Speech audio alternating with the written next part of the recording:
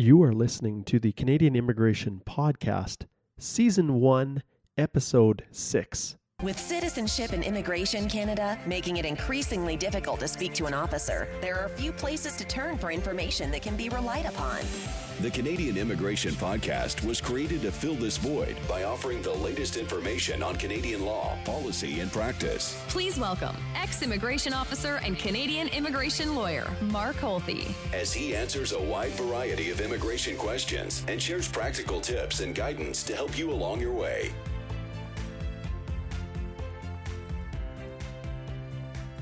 Well, hello everyone. Welcome back to the podcast. It seems like I've been away for an eternity.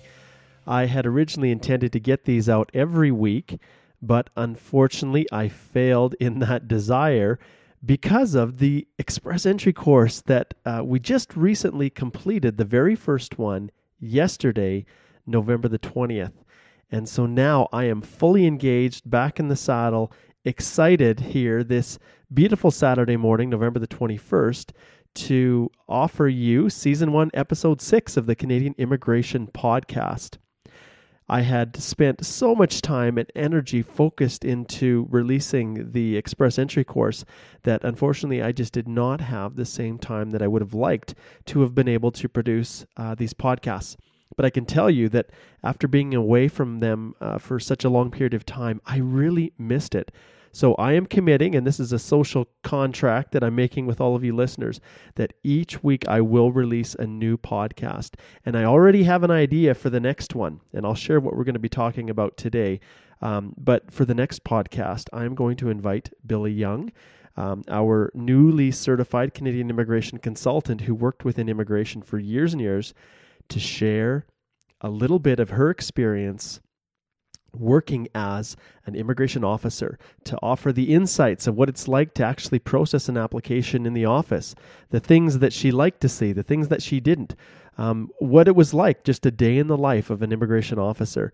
And I think that's going to provide a lot of wonderful insight for all of these individuals and other immigration consultants and practitioners who are preparing applications. Hopefully we can get some insight on how to make ours the best that they can be. Well, today, this podcast is going to be focused on our new Liberal government's immigration reforms. And in particular, I want to address them from the standpoint of the impact they're going to have on prospective immigrants to Canada and foreign workers. So let's just get started right away here. And actually, I will say one other thing. At the end of my little insight here that I have in terms of the Liberal government's immigration reforms, I'm also going to go through 3 separate questions from our listeners and try to consistently do that as well in the future. All right, let's start off here. So right at the beginning, obviously we've had a federal election. We have a new Liberal government in power. And as part of their campaigning, they made a number of promises in terms of what they were going to do to improve immigration within our country. So here are some of the statements that were made both during and after the campaign. Let me just read these for you. We will make it easier for immigrants to build successful lives in Canada and contribute to the economic success of all Canadians. Okay, well, that's a pretty lofty little promise there. Then the next quote is, immigration has always been an important part of Canada's economic growth. But over the past decade, Stephen Harper has turned his back on welcoming those who want to contribute to our country's success. Wow. All right. So with these statements kind of driving the ship a little bit in terms of our podcast today, what we can see from a 10,000-foot level is that the Liberal government appears to want to be a whole lot more facilitative when it comes to immigrants in Canada, to opening the doors, to being transparent, and much more welcoming than they give the impression, at least, that our previous Conservative government was. So let's take a look at exactly what they have promised in the coming years and what they've already taken action on. And I think most of you know where the first one is, and that's refugees. So on the Liberal government's website, they specifically state, and I'll provide a link to this within the show notes, they state, we will renew and expand our commitment to helping resettle more refugees and deliver a refugee program that is safe, secure, and humane. Wonderful. All right, so on the ground, here's what they've done. They have agreed to settle 25,000 Syrian refugees by the end of the year. Well, we know this is well underway.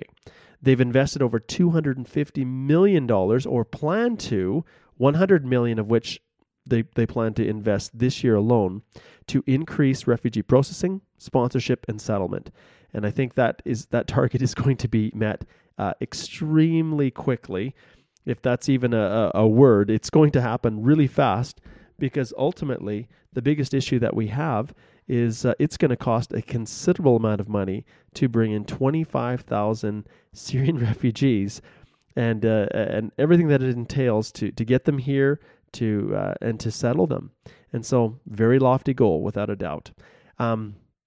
They're also going to restore the interim federal health program. So in the past, there were limitations that were made to make it more difficult for failed refugee claimants and others to access health benefits while they're in Canada.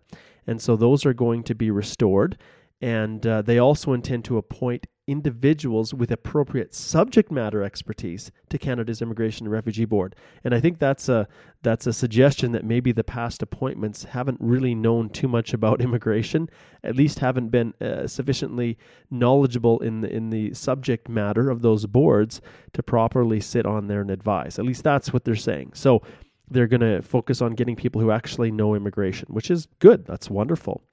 And they're going to establish an expert human rights panel to determine designated countries of origin and provide a right to appeal refugee decisions for citizens from these countries. And so in the past, individuals from these designated countries really had an extremely difficult time obtaining refugee status or designation here in Canada because of the way that they set up these countries that they were essentially deemed as being more or less safe. So that is all the changes that they're doing on the side of refugees. Now, one change they did make immediately, and this is to the benefit of all of my fine Mexican citizen friends who are looking to immigrate to Canada and make Canada a home, or even those who want to visit and spend some time here as temporary residents to study, to work. The visa requirements are immediately removed for Mexican citizens. And they also have indicated that they're phasing out the visa requirements for other countries as well. At least that's what they're looking at doing. So we'll see what happens in the future. But that's a pretty significant factor for our fine friends to the south here of the United States, our Mexican friends. So what a wonderful development. Now, with that being said, there's also going to be a significant emphasis, at least with all throughout the platform, they've indicated there's going to be a significant emphasis on family reunification. And I quote once again from the Liberal Party website, "We will take immediate steps to reopen Canada's doors and will make reuniting families a top priority." Well, that sounds pretty awesome, because we know over the last little while, for spouses, the processing times and for parents and grandparents have been astronomical, longer than they ever have been in the past. You know, we're looking to up to 2 years when you're sponsoring a spouse, and even longer in some countries. And for parents and grandparents, processing times in reality are up to 8 to 10 years for them to go through. So first thing that they're going to be doing here is nearly doubling the budget for processing family class applications, which are great. They hope that this will then in turn reduce wait times for spousal sponsorships and the parental sponsorships. They're also going to double the parent and grandparent entry quotas from 5,000 to 10,000 a year, which is great. Now understand, there's such a huge uptake for this that when it opens in the new year, you better have your application ready, and you better have someone, a trusted advisor in Mississauga to drop your application off in person if you're hoping to get in the queue, because those applications will be received and that quota will be filled up really within probably a week or less, a couple days. All right. And then finally, within the spousal sponsorship realm, they've indicated that they have the intention of removing the conditional permanent residence that has been placed on spouses. So essentially, subject to some exceptions, you do not obtain a full unconditional permanent resident status until 2 years have passed. And in that time period, you have to live together. And so one of the benefits for people who are in this situation, sometimes, without really anticipating, or I'm trying to figure out the best way of describing it, sometimes relationships just don't work out.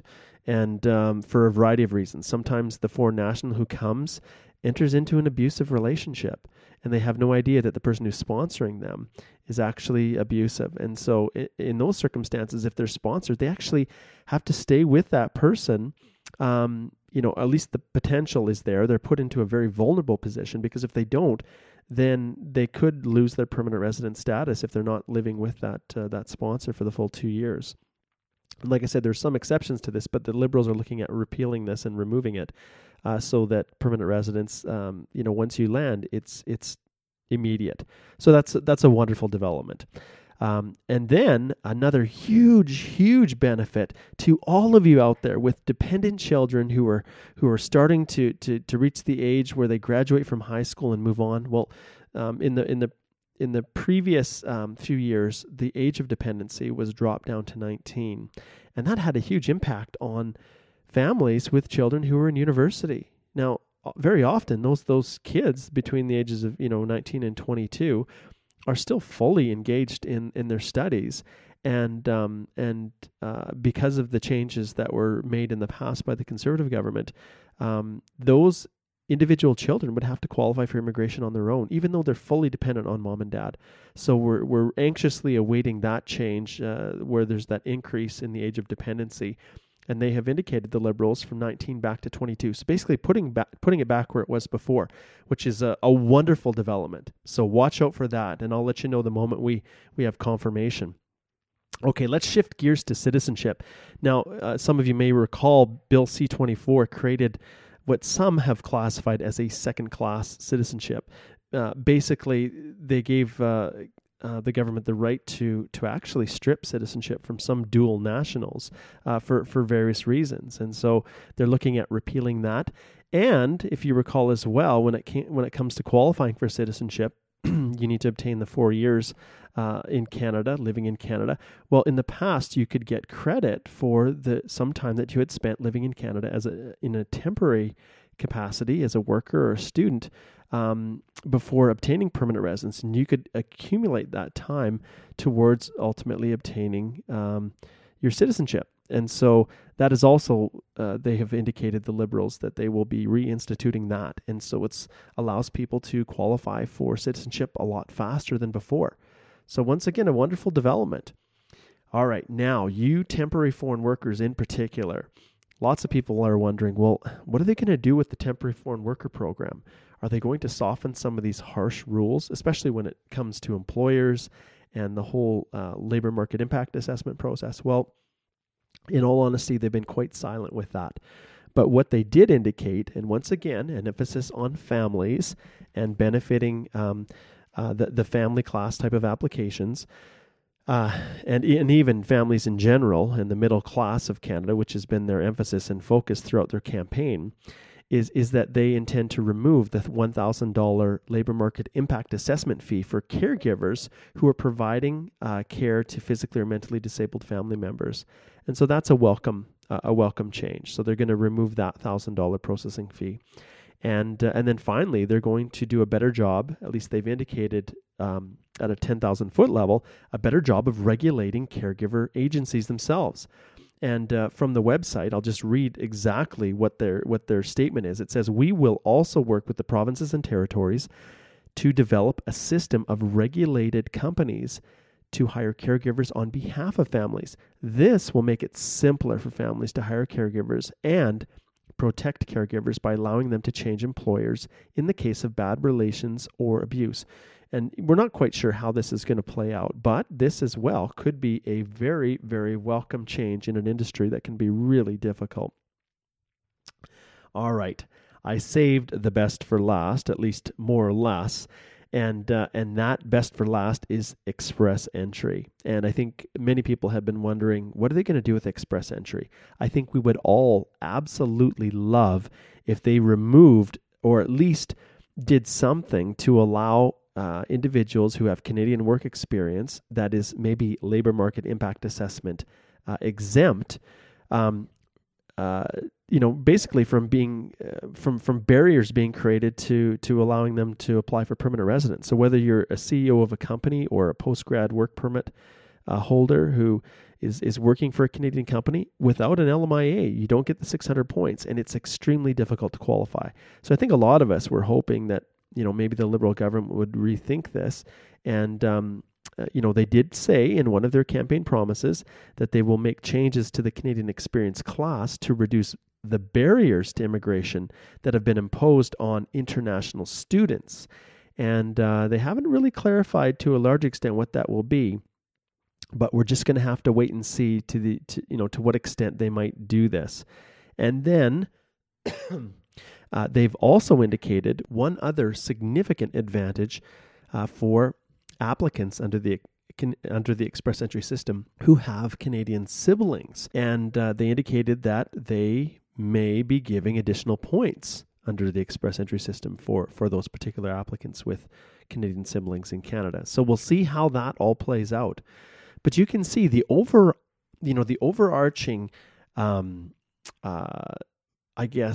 mandate you could see here is really trying to make the immigration system a whole lot more humane. And if you go to the Immigration and Refugee Protection Act, some of the underlying principles include the reunification of families. And some of the steps that they're making here definitely are going to benefit families who are involved within the immigration process in Canada.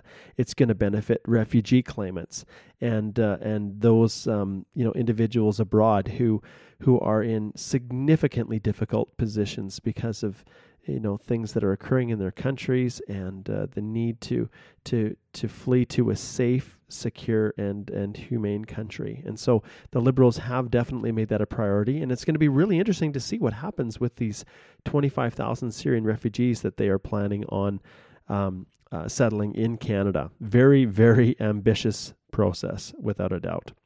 So those are the categories and those are the changes, and you can see how they're impacting on both immigrants and foreign workers. And so if you have any questions about those things or you'd like a little bit more clarification, just drop me a line, send me a note, and we can elaborate on them a little bit further. But ultimately, those are the changes, and we'll see how it all plays out. With respect to economic immigration, we really don't know. I seriously don't think there's a large appetite for the Liberals to make too many changes to our temporary foreign worker program. On December the 1st, we're going to have monetary penalties that are supposed to be effective, and any non-compliance of employers under the International Mobility Program or the Temporary Foreign Worker Program could be subject to fines, and they can become quite significant, anywhere from $500 to up to $1 million in a year. So we'll see how that plays out. But at this stage, there isn't a lot of relief we've seen from these changes for our temporary foreign workers, other than those who are currently planning on applying through Express Entry as international students. But like I said, it's these are promises, and we'll see how they materialize. All right, let's jump to some listener questions, and the first question came through my Holthe Tillman LLP website from Hasanova, and it's the subject is immigration to Canada. And the message reads, I live in Azerbaijan with my family, and I am expressing a deep interest in migrating to Canada for a better life for my family. And so ultimately what she is asking is a question that I get more than any other question through my podcast, through my Facebook page, people pleading for assistance and help to determine a way where they can come to Canada to make a better life for themselves and for their children. And it's interesting when I do this, these assessments for families in these circumstances, the way our immigration laws have been established right now, it is extremely difficult for people to just immigrate to Canada. Now, ultimately, if you're a family overseas, you have no connection to Canada. Right now, economic immigration drives that ship. And so if you are looking at opportunities for immigrating, everything flows right now through the Express Entry process. And, as you go through, and we've spent a lot of time talking about the ins and outs, the things that help you to qualify, the things that the government emphasizes most. Obviously, language is critical. So for this family, Hasanova, you would have to look at the Express Entry program as your option. Then you'd have to go through and see how many points you'd receive through the comprehensive ranking system. And for families in these circumstances, that's largely what I tell them to do, is to assess their qualifications to see if they may be able to qualify through Express Entry. With a point total of the lowest we've seen so far is 450 points to be granted an invitation to apply. The government has repeatedly told us that the sweet spot is somewhere between 350 and 450. So you'll want to have patience. If you're in that kind of high 300 range, it's possible that the point totals could drop down to those levels, and you could be granted an invitation to apply for permanent residence.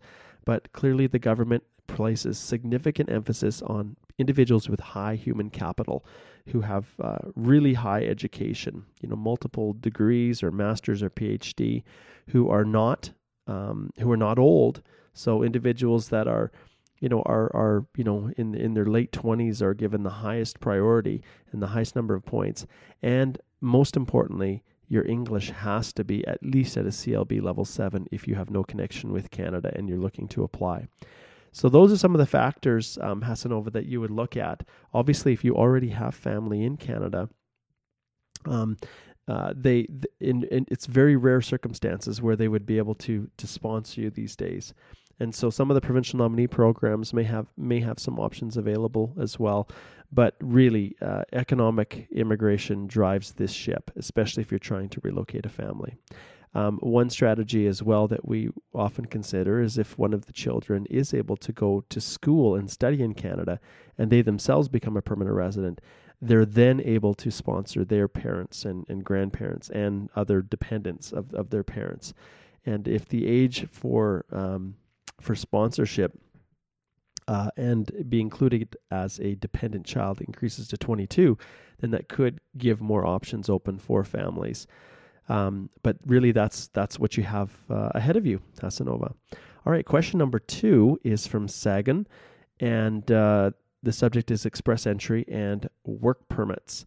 And he says, "Hi, I would like to inquire that if I have a job offer letter supported by an LMIA by a company in a supervisory position," essentially is what he's asking, "can I apply for a work permit as well as Express Entry through the Federal Skilled Worker Program? Please reply me sincerely." Great question, Sagan. This is a great question. One thing that's really important to understand, and from what I see here, I'm assuming that Sagan is probably outside of the country, and he has an offer of employment from a company in Canada, which is supported by an LMIA. Whether or not that LMIA can be used to then apply for a work permit for Sagan largely depends on which kind of LMIA the company applied for. So you can really have, I guess, to a large extent, 3 kinds of labor market impact assessments. There's an LMIA that's just for work permits. There's one that is just for supporting an Express Entry application, what we traditionally call a permanent LMIA.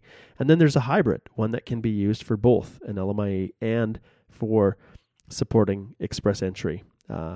So really, I guess, Sagan, that's a question you would have to ask with your employer. But if your LMIA was one used to support a work permit, either a hybrid or a regular work permit, then absolutely you can. Well, obviously, if it was used to support Express Entry, then we would assume that it's either a hybrid or a PLMIA only.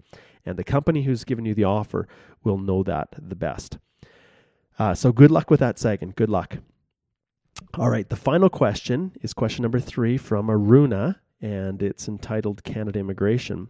Her message is experience in banking considered as skilled work experience? Well, this is an awesome question, Aruna, because one of the biggest challenges people have is trying to figure out if their foreign work experience is considered to be skilled. Well, this is a pretty simple answer for me, because all you need to do is go to my Canadian Immigration Podcast website. That's www.canadianimmigrationpodcast.com. And you will find a blog post that I wrote on September 28th entitled Express Entry, the secret to finding your correct knock. That's what you follow, and that will help you to determine whether your work experience would be considered skilled. And ultimately, banking experience can be anything. It can be work as a banking teller, and every other position that grows from that. If it's a bank teller position only, then that is likely a low skill. And I'm kind of going out on a limb here. I'm assuming it is from my past experience, but I haven't checked it. But ultimately, whatever experience you have, you can use that blog to guide you in determining exactly which knock code it would apply to, and therefore, once you identify that, what skill level it would be. And remember, for Canadian immigration purposes, when you're applying through Express Entry, you have to use the NOC 2011.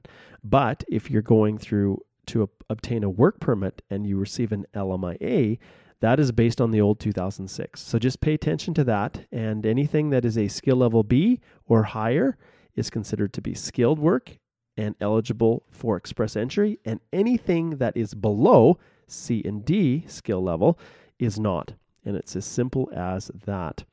All right. Well, those are the questions. Thank you so very much.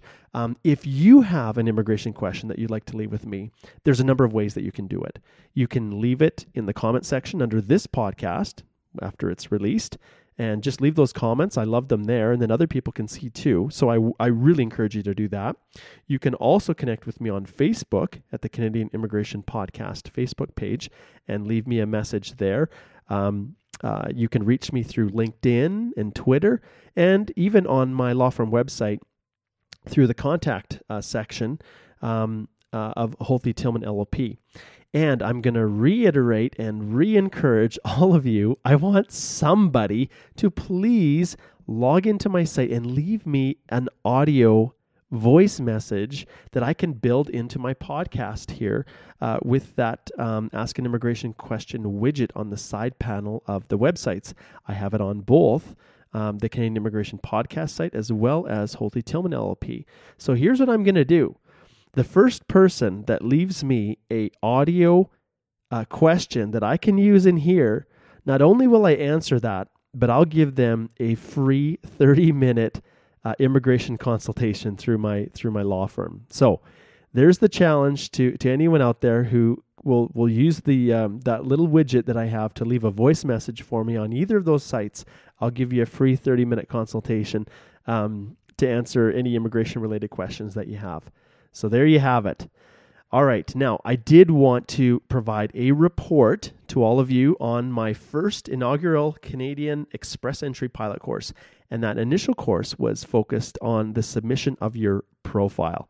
So that is a part of a new strategy, a new process that I'm looking at to give back to people and try to make my legal services a little bit more affordable to people. So if I can get a whole bunch of people to take the course at one time, then I can basically teach them how to do it themselves.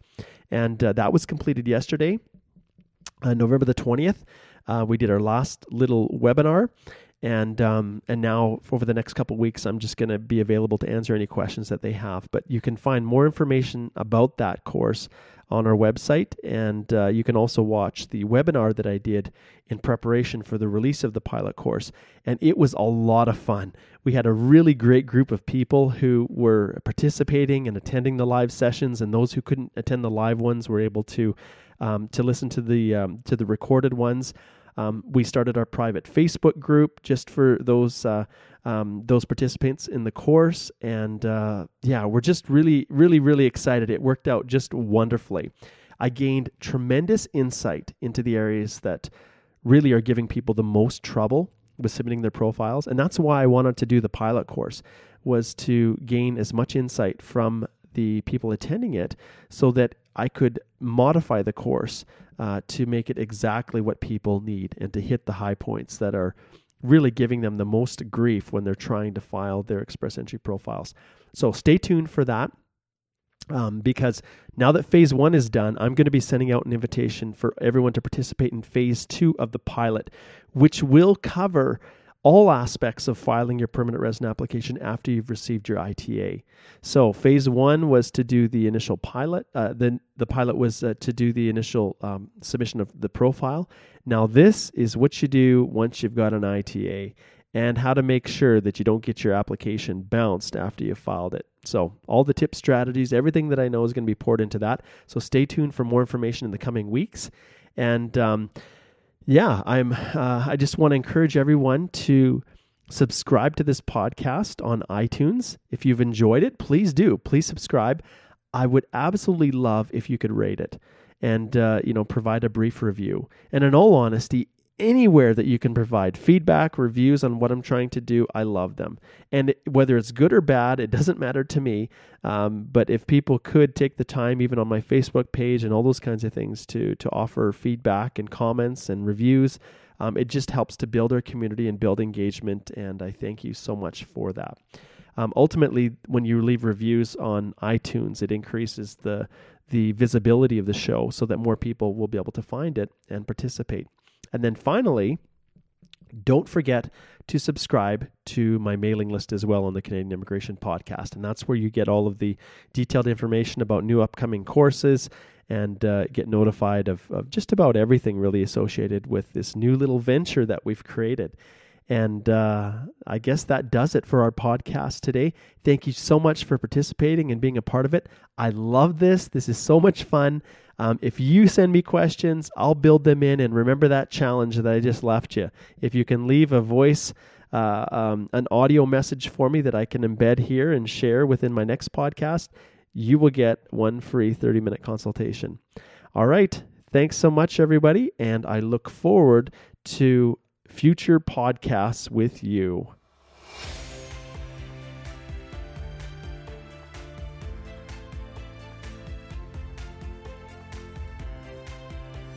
Thank you for listening to the Canadian Immigration Podcast, your trusted source for information on Canadian law, policy, and practice. If you would like to contribute a question for future podcasts or wish to set up a legal consultation with Mark, please visit www.ht-llp.com.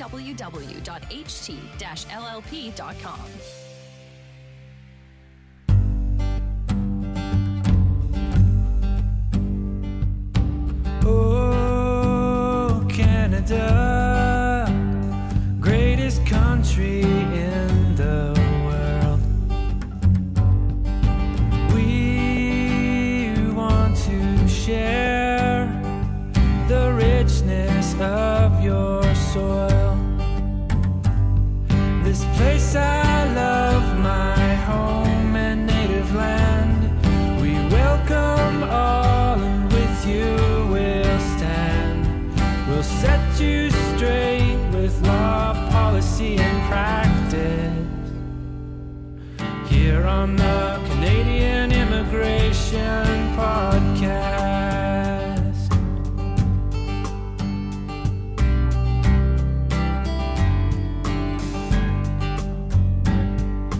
I am your guy for info that's up to date.